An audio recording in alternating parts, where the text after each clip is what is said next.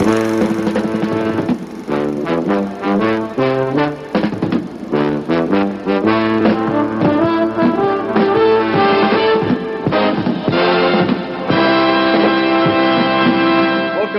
to Watch Challenge. On each episode, we challenge ourselves to find and watch a film of a particular type and then report back the results to each other and you fine listeners. My name is Mike Wendt. And I'm Aaron Spears.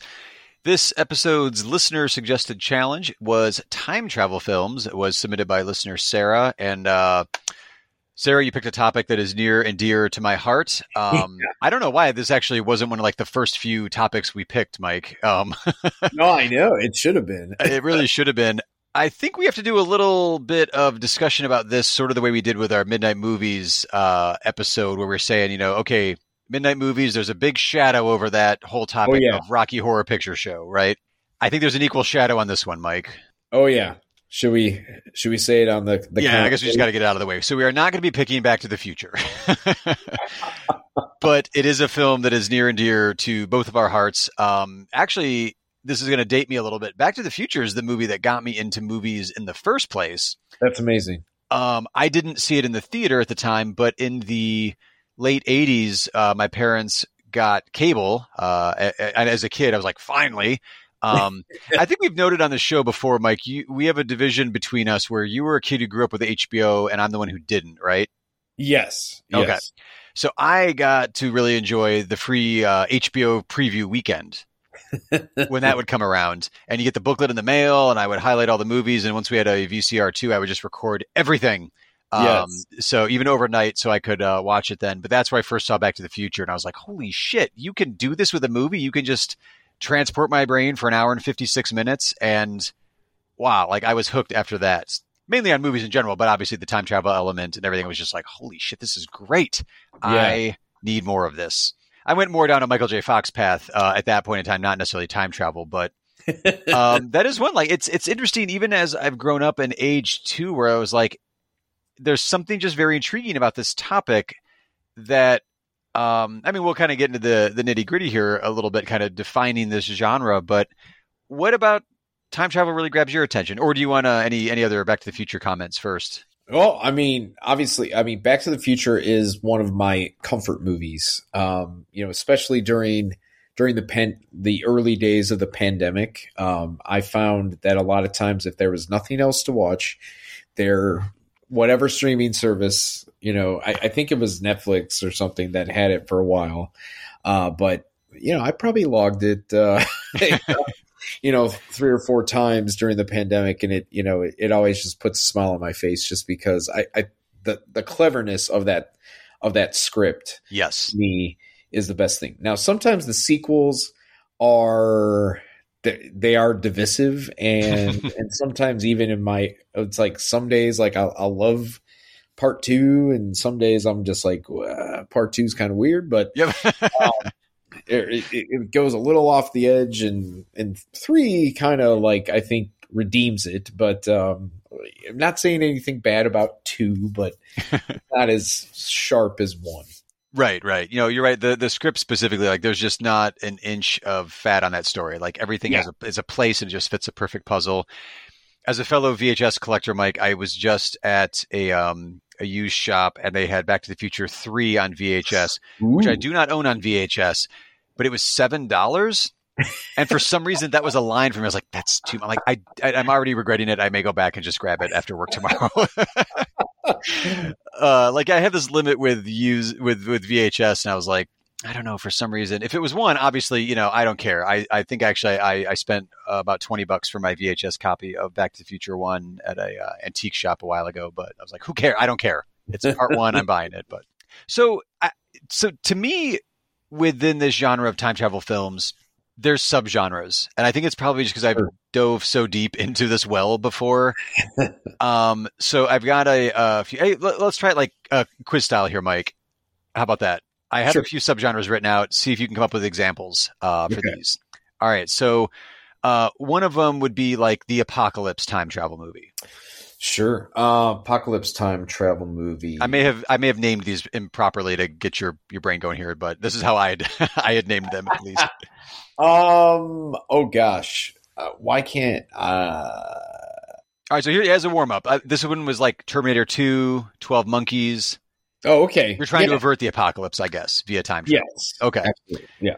Another one was like the time loop storyline. So you got like a Groundhog Day. Right. Edge of Tomorrow, that kind of stuff, right? Yes. I haven't seen Looper in a while. I don't know if that one fits. Yeah, I would definitely say that one fits. Okay. I remember that's one that grew on me on subsequent viewings. I think the first time I saw it, I'll be honest, I wasn't the biggest fan. It was like I had the same reaction. I was sort of like so on that one, and I really like Rian Johnson's stuff, but I think it was one that it was. There's always these films that sometimes get so hyped by the nerd critics. Yeah, Twitter. Like the ones who like don't really write for legit websites or something, and it's like, oh, you got to see this, and yeah. So anyway. Yeah. There's ones that deal specifically with like paradox. I think kind of Back to the Future, like we were just saying, is like, oh crap, my mom's fallen in love with me. I'm not going to be bored now. There's also horror ones. Right. I was thinking like Event Horizon. Oh yeah.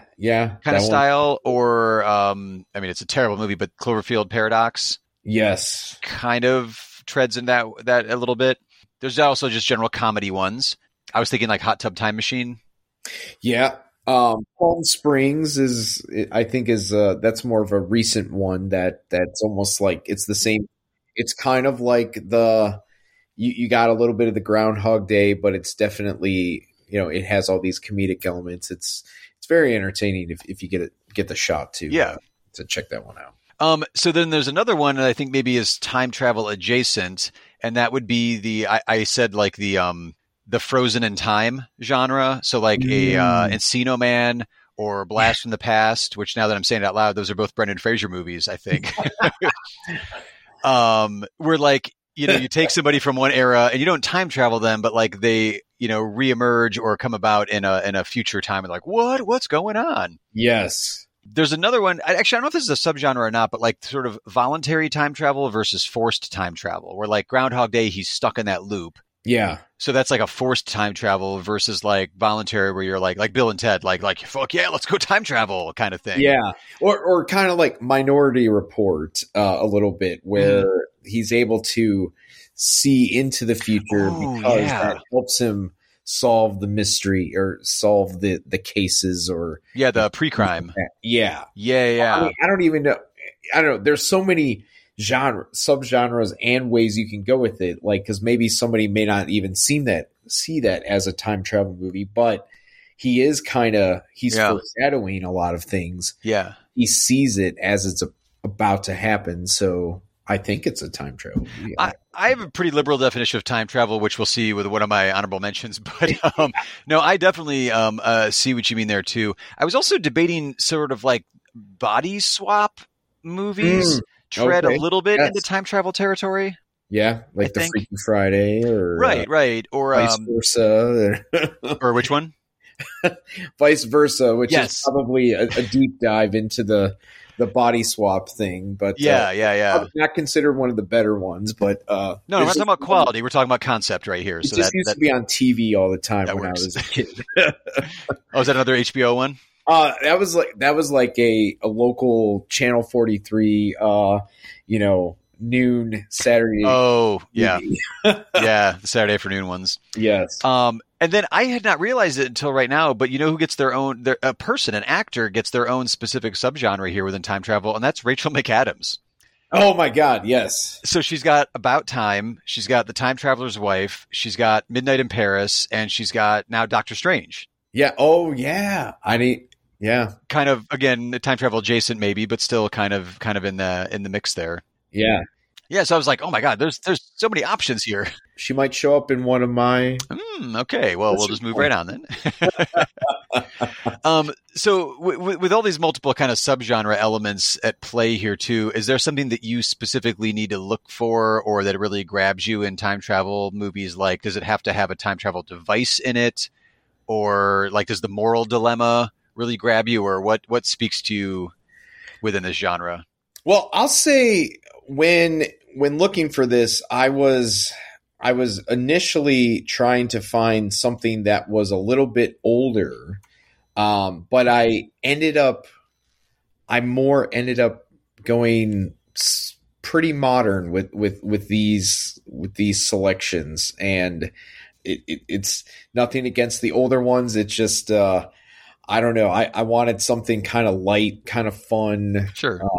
With my picks. So yeah, I didn't really have a specific kind of time travel thing that I was going with. It was just kind of scrolling through, the handy dandy IMDb lists that tend to be out there, and that's kind of the route I went. And I was just kind of I needed something kind of fun for some of these. It's interesting you mentioned that, because I was also like looking through some lists, and then I thought, that's got to be like a genre tag on Wikipedia. Yeah. And I ended up finding an interesting list that was just like a list of all time travel films. Yeah. Which is kind of a little unwieldy to go through. But I hadn't really kind of registered it until you mentioned that it definitely, there are some early ones. Like you can go all the way back to, I think the first one listed was like Connecticut Yankee and King Arthur's Court, or whatever that title is, the Mark Twain adaptation. So like very early on, but based on a previously existing story that was already there. But the bulk of it is the modern era. Like there's just not a lot of time travel movies from like the 40s and 50s, or even, more recent than that, I guess. But like, yeah, the bulk of it is a lot more modern. So it's interesting how that concept became more and more interesting kind of in the modern era for modern audiences versus like catching the imagination earlier on in cinema history. Yeah, I kind of wonder in like literature, was there like a certain time period when that was kind of introduced, like maybe with the advent of comic books coming in, and then that then probably lent itself to film around the same time, maybe like in the 50s and 60s, kind of. That's a good point. But I don't know. But I'm sure there's somebody will probably comment like, idiot. Time travel's been in things for a lot longer than that. But I don't know.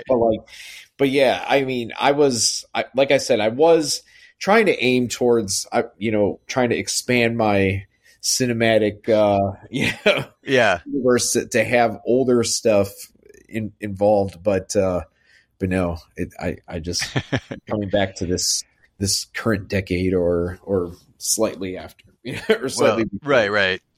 Well, what grabbed you then, Mike? What are any honorable mentions you want to shout out? Well, I will. Okay, so this one, it is a little bit older, but one of the ones was Peggy Sue Got Married. Which was, and I think Francis Ford Coppola had, he of course had an amazing 1970s, probably, made, at least, I mean, there's three masterpieces of Godfather 2, Apocalypse Now. The Conversation. Yeah. Oh, 4. Yeah. Right. Yeah. He was on a tear. Yes. And the 80s were not the best for him, but I thought this is a very unique film. It features Kathleen Turner as basically a woman who is on the verge of getting divorced, and she basically, is at like kind of this reunion, and she has this time travel back when she is in high school, and Nicolas Cage is her boyfriend who eventually becomes her husband. Yeah, I mean, it's a very interesting movie. It's like, I guess it's blending like comedy and drama. It's one of those ones that was also, I used to see a lot on HBO back in the day. So I would catch it at probably various points, but I don't know. I thought like the performances, especially by Kathleen Turner, are super strong, and it shows once again. I mean, maybe one of these days, if we have a Francis Ford Coppola episode, we just talk about his 80s output, which was like, ranged from, you have the movie about the cars, like A Turner and Mana's Dream, I think is the Tucker. Tucker, yeah, Tucker, yeah, which I think that one's a pretty good one, and the Cotton Club is interesting, but then you have something like One from the Heart, which is like this like really notoriously bad like musical. Yeah. So anyway, I really enjoyed it, and I highly suggested it if you've never seen it. Like I think Jim Carrey has one of his very first film roles in that as well. It's and it's very much in the, I guess, the subgenre of travels back, but at the very end of the movie, not to spoil it, but it's like she kind of it's all kind of a figment of her imagination. So it's not quite body swap because she's in the same, but she travels within her own body, but back in time. Correct. Okay. She goes back basically to like the 50s. Okay. Or late 50s, early 60s.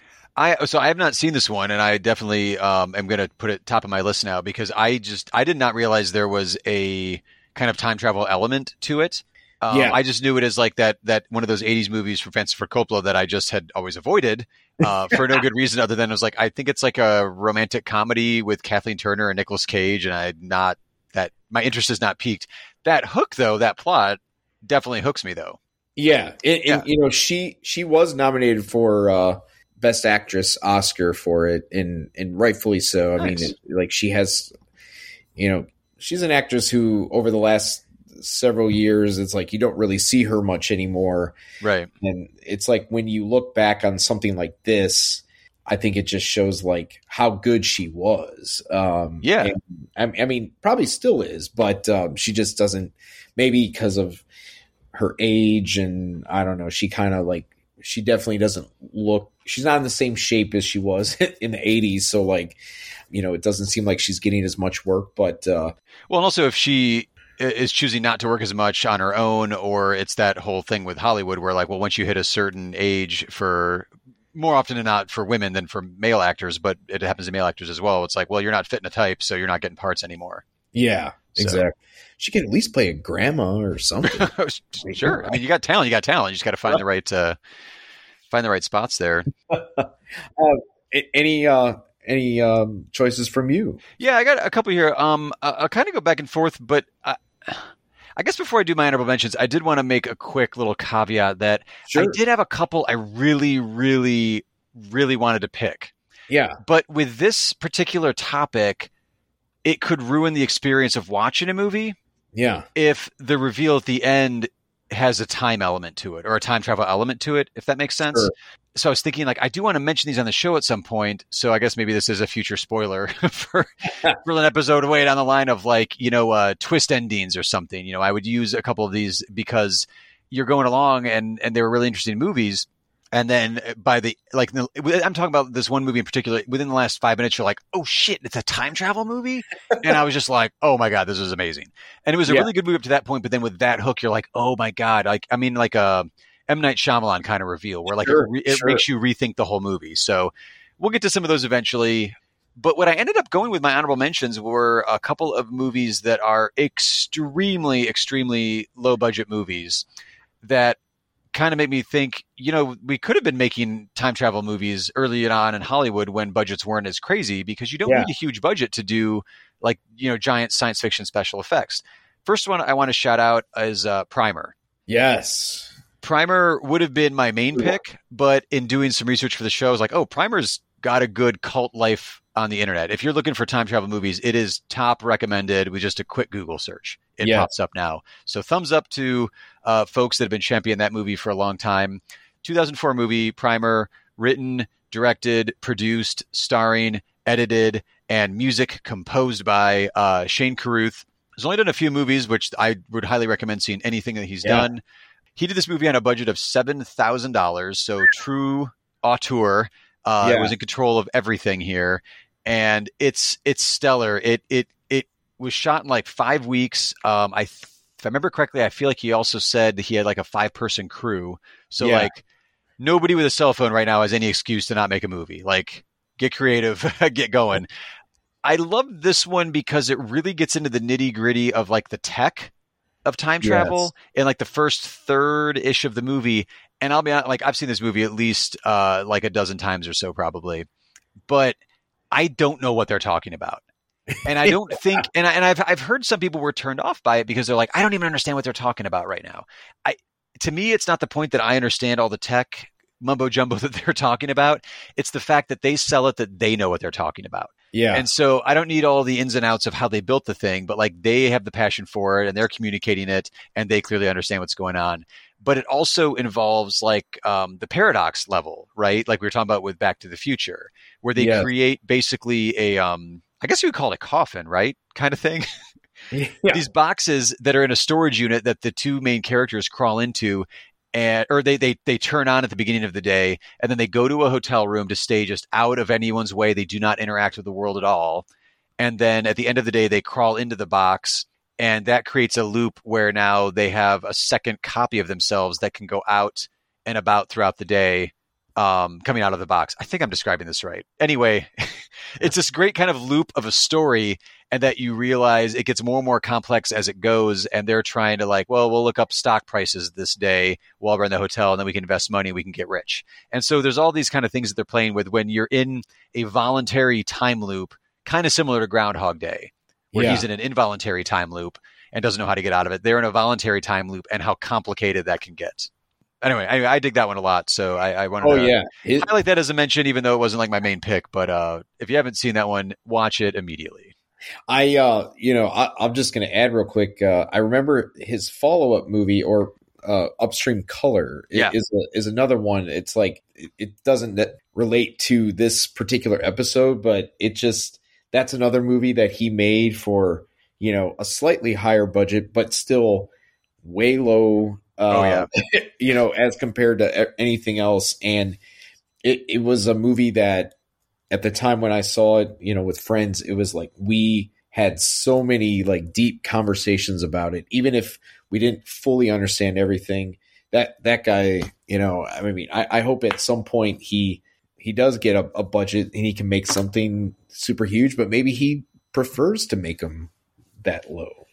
Yeah, I feel like he really likes that personal touch and wants to just be full, like almost Kubrick level to me is what the impression I get seeing interviews with him, where he wants control of every element of the movie. And sometimes the best way to do that is to like not work with a huge budget and have people expecting things from you or wanting control over you. So what else you got for honorable mentions, Mike? I'm going to go with one that was a little more recent, and it reminded me when I remember seeing it in the theater and being blown away by it. Source Code, which came out in 2011, directed by Duncan Jones, who is AKA David Bowie's son. Oh, that's right. And he he went to a college here in Ohio. I can't remember which one, but it was, College of Wooster, actually. Oh, interesting. Okay. But Source Code is very much, it reminded me of Minority Report, in which you have Jake Gyllenhaal basically is this army captain who he's sent into this digital recreation of a real life train explosion where he has to determine who the terrorist who bombed it. So he he's going through this train crash like over and over and over again. And it's a really compelling, just like as it kind of unfolds, and you as the viewer are trying to like, you think who it's going to be, but then like there's kind of there's some twists and turns as the movie goes along. It's a really cool subgenre of the time thing where he's kind of going in this loop. And I think I don't know if Duncan Jones, like, it doesn't seem like he's had much lately, because he put out a Warcraft movie that was I saw that was kind of rough. Yeah. But I honestly think he's a very talented guy, because I loved one of his first movies, Moon. Yeah. With Sam Rockwell. I hope we get to see something from him again pretty soon. But maybe that Warcraft stink hard to shake a little bit. He did one after Warcraft 2 called Mute that I think was one of those went right to streaming, and no one really talked about it, including myself because I haven't seen it. Yeah, that if I remember was like a sci-fi. Like he seems really interested in taking like what you would call like that high concept sci-fi idea and like really like exploring that, because Moon is that way, Source Code's that way, and I got the impression, at least from the trailer, some reviews I read at the time, that Mute was kind of similar too. So maybe Warcraft is the exception in his career. Yeah, I see. It was a Netflix, so it's probably one of those movies that was put out there with little to no fanfare and sits on. We need to come up with a topic, like a phrase for that we can use to drop in and do shows about that every now and then, like, lost in the stream or something. Yeah. I don't know. Cause I was like, there's so many times where it's a director or an actor or a writer that I really enjoy. I'm like, wait, I can watch that right now when this came out a year ago. How did I never hear about this? You've been flixed. Oh, that's great.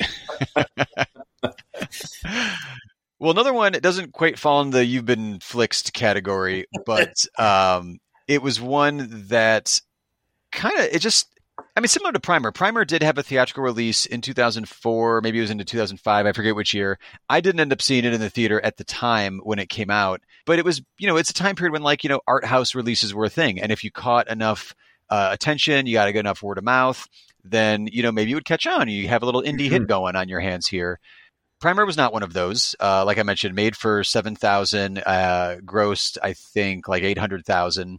The other film I want to give an honorable mention to is Coherence from 2013. This one was made on a much larger budget of $50,000, but it only grossed $100,000 when it came out in the theater. So I feel like this one was just one of those. It didn't quite catch on with audiences when it came out.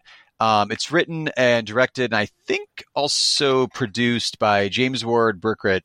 It was his directorial debut, and if you want to. This is my honorable mention, so I don't want to do a deep dive into it or anything. But if you want to read up on the development of this one, it's really fascinating. It was a lot of actors he was improvising with, and I think it was like his house. And it just sort of like, they just kind of kept building and building and building this story. And this is also one, too, I'm going to be very careful how I describe it because I don't want to get into spoiler territory at all, because this is one of those, since, $100,000 worth of people saw it in theaters, people have not seen it. And I don't want to ruin the experience of seeing it. It's free on Canopy right now. So if you want to stream it there without any commercial interruptions, it's ready to go. I'm just going to give you maybe like stuff about the first 10, 15 minutes of it. It's a group that's gathering together for a dinner with friends. There's a little bit of tension that's pretty obvious right away. And so that's its own human drama thing going on. Meanwhile, up in the sky, this comet is passing by. And so as this comet passes by, and this is where the time travel element kicks in, it fractures time for everybody, where they realize that a house down the street has copies of themselves in it. So as you can imagine, you can do that with a low budget pretty easy. There's no big tech involved. It's just like the power goes out, and then all of a sudden they're like, what's going on? Oh, that house over there has power. And they peek, and somebody peeks in the window. They're like, oh crap, is that us? And it's really very down to earth in the way that the characters deal with it, because somebody in the group's like, get the fuck out of here. No, it's not. What are you talking? And they have to go through this whole thing and slowly realize what's going on. And they realize, okay, wait, are we affecting each other? And then that house comes to visit them and they get free. So there's a lot of possibilities, as you can imagine there. It's really kind of fascinating the way that it kind of opens the door for maybe more of like a multiverse kind of idea. I think of it more as time travel, though, because as you get to know the characters, and this is not a spoiler to it, but as you get to know the characters, you realize different decisions were made. Like it's a different timeline of decisions in one house versus another house. Interesting. And so you have characters at different stages of their life making different decisions. If you watch this movie, and I would highly recommend it if you're into time travel stuff, watch how the movie uses hard cut to blacks throughout the movie. So like there's normal editing going on. It's very handheld camera style, and it's just intriguing. Every few minutes, you're just like, another new thing pops up. You're like, oh my God, that's fascinating. What are they going to do with that? But it's interesting how the movie cuts to black at certain times to mark time.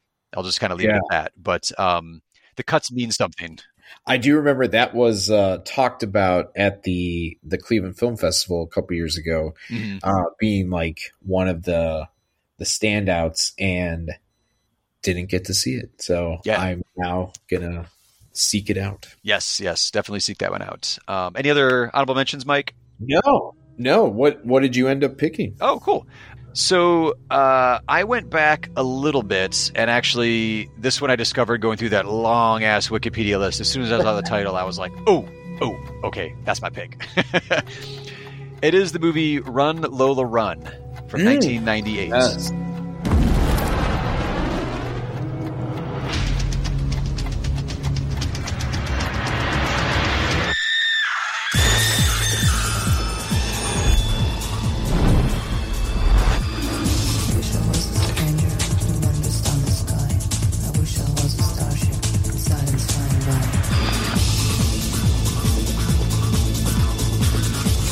So also gives us a little international perspective as well. This is a German film directed by Tom Tykwer. I think I have the pronunciation right there because I'm not great with the German W's and V's. Yeah. Or Y's and V's and stuff in there.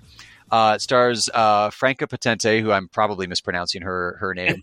Kind of her breakout role on the international scene. She would end up coming to Hollywood and making some Hollywood films as well. This is another one, too. I don't want to do too much as far as spoilers go, but this is another one of those. I would say it's got a time loop is going on for sure. Let me just do the quick initial setup. Does not spoil anything. It's Franka. She plays the titular Lola. She's dating Manny. He's a bagman in, I think it's in Berlin. It might be an unnamed city. I'm not actually remembering the city, but let's say it's Berlin. It's a major city. He's a bagman. He has to deliver 100,000 Deutschmarks to his boss. He frantically calls her, and on the phone, he explains that while riding on the subway to drop off the money, he fled when he saw like cops, and he left the bag behind, and he saw a homeless man going through the bag or grabbed the bag or whatever. He's like, I'm fucked. I have to deliver this 100,000 Deutschmarks. And Manny's plan is like, I'm just going to go rob a bank because this guy's going to kill me in 20 minutes if I don't get him his money. And so Lola hangs up the phone. She's like, shit. So she runs out to go join Manny. And we go through one entire scenario where at the end of it, she is killed. And then she wakes up and she's on the phone, and Manny just told her that whole story again. And the whole thing plays out again. And so throughout the movie, we go through this loop. So it's kind of one of those like time loop, Groundhog Day style things. But it's fascinating the way that Tom Tykwer put this movie together, where there's like one sequence is animated, Lola, and it's all frantic. This movie's 80 minutes. It feels like it's 20 minutes. It moves at a clip. And it deals with kind of that idea of the butterfly effect. Yes. Kind of chaos theory, where because she makes a little bit of a different decision on the second run through the day, all this other stuff changes. And then as she goes through it, another, so you can see how as it repeats, you see all these different little fractured narratives. And as it's even down to the level where she passes like a woman on the street, she just bumps into her.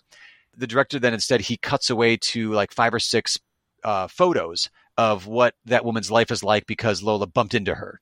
Versus in another scenario, she talks to her. Another bunch of photos showing how that expands. So it gives you this kind of expanded universe too of what the different, even tiny little interactions do to all the other people's lives.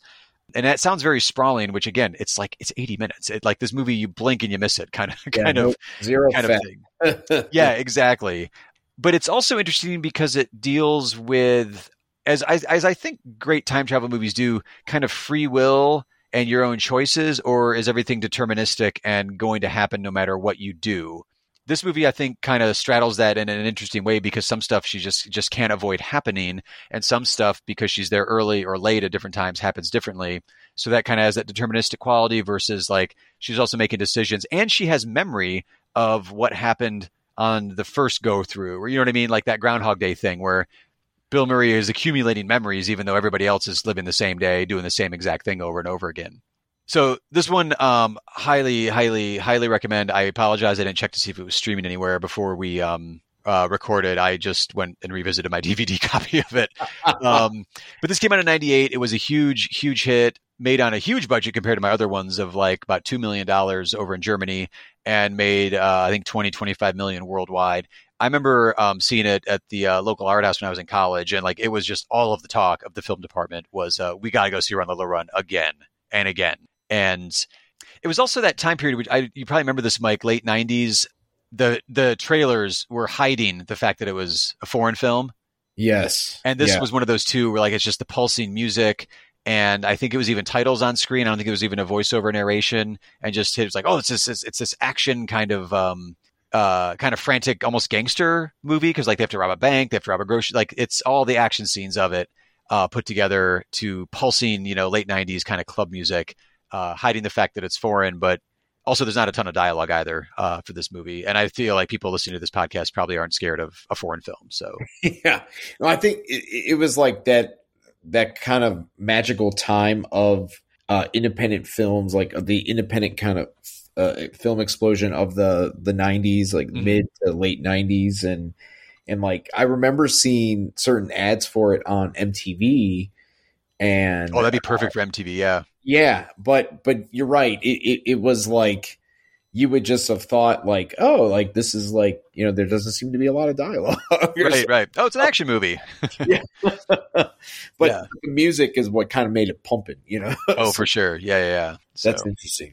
And I hadn't really thought about it as a time travel movie until looking into this episode, which is why when I saw the title, I was like, oh, that's my pick. Okay. Yeah. It totally fits with this. So what's your official pick, Mike? What did you have for time travel films? So mine, I did go the Rachel McAdams route. Ooh, okay.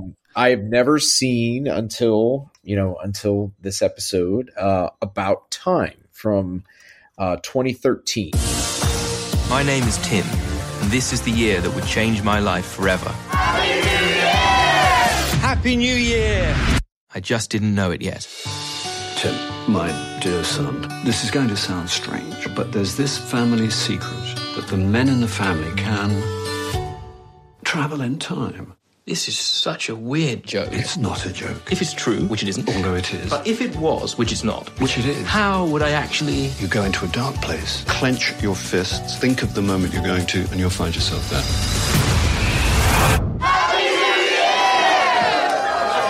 It's going to be a complicated year. It's going to be a complicated life. For me, it was always going to be all about love. I'm Tim. I'm Mary. What's my mother's name? I remind you of your mother? Obviously, I should have thought these through more. Could you give me 1 second? I'm Tim. I'm Mary. I love your eyes. Do you? I love the rest of your face, too. Haven't even looked further down, but I'm sure it's all fantastic. I'm sure it'll be better next time. Well done. Some people make a real mess of it the first time. Amateurs. Some days you want to relive forever.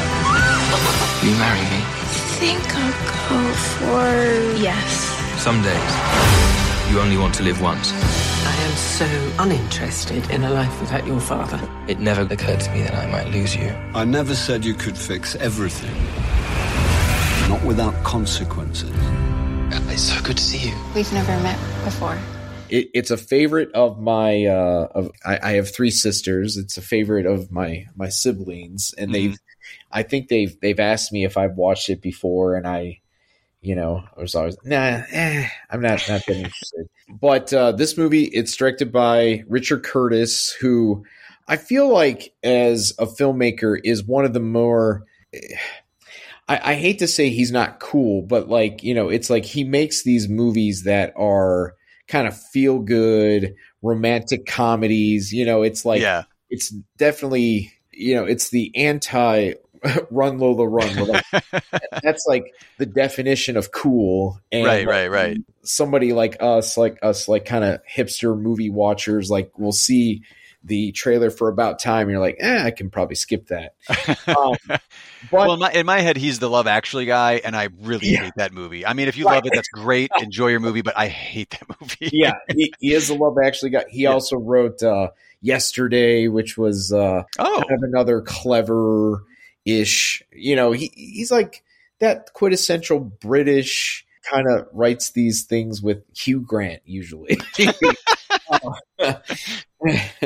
But this one, I actually found it at least at the beginning, I found it to be pretty charming. And the basic premise is you have this young guy played by Domhnall Gleeson, who is Brendan Gleeson's son.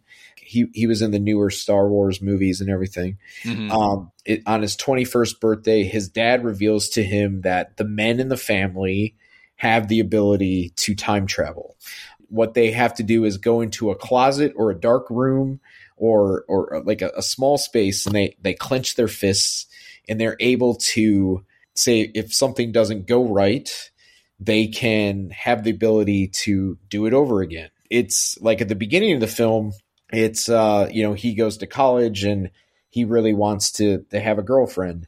He has this this playwright of a roommate who's kind of a prick.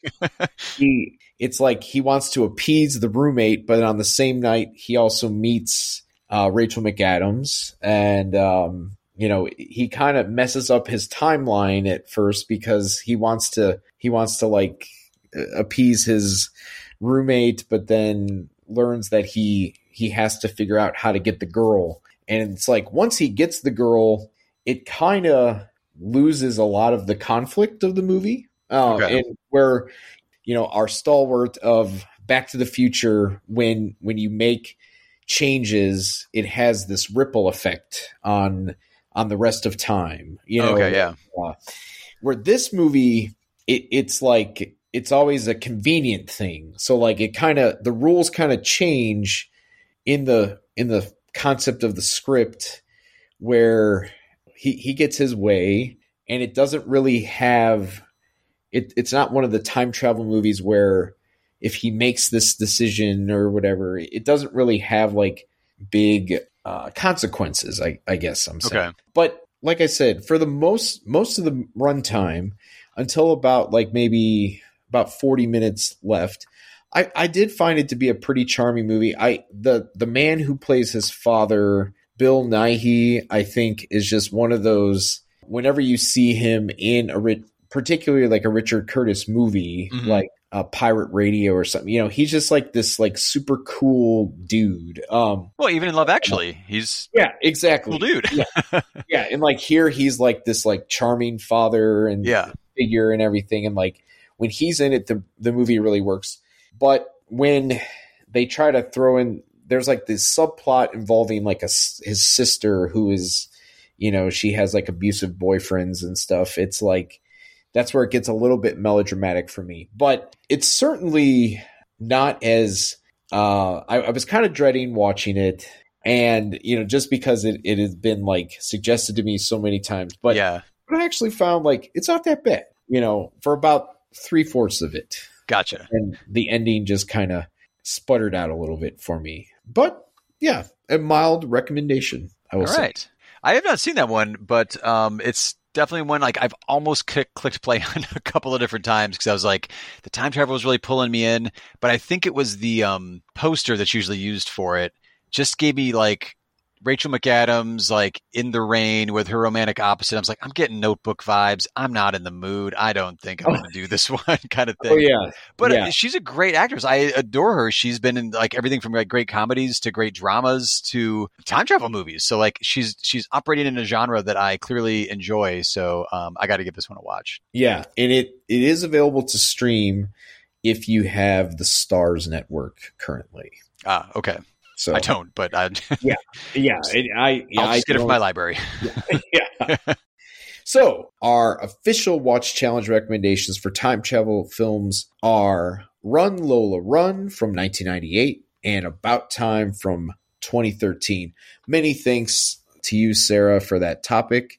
Aaron, what challenge do we have in front of us for next time? So for next time, we're looking at going towards the end of September here. We're going to allow a little bit of a Halloween creep into our end of September episode. We are going to start off with zombie films, which was a submitted topic from Natalie J. So I'm looking forward to diving into that. That's a subgenre of horror that I feel like I haven't seen a ton of. So I'm looking forward to trying to dive in and seeing what we can get in the zombie film subgenre there. But as always, we're always taking listener suggestions. So anything you want to send our way, genres, topics, things you'd like us to dive in and cover, just follow the links we've got here in the show notes on whatever device you are listening to this on. Until next time, folks, rate and review the show wherever you find it, and we'll see you on the next challenge.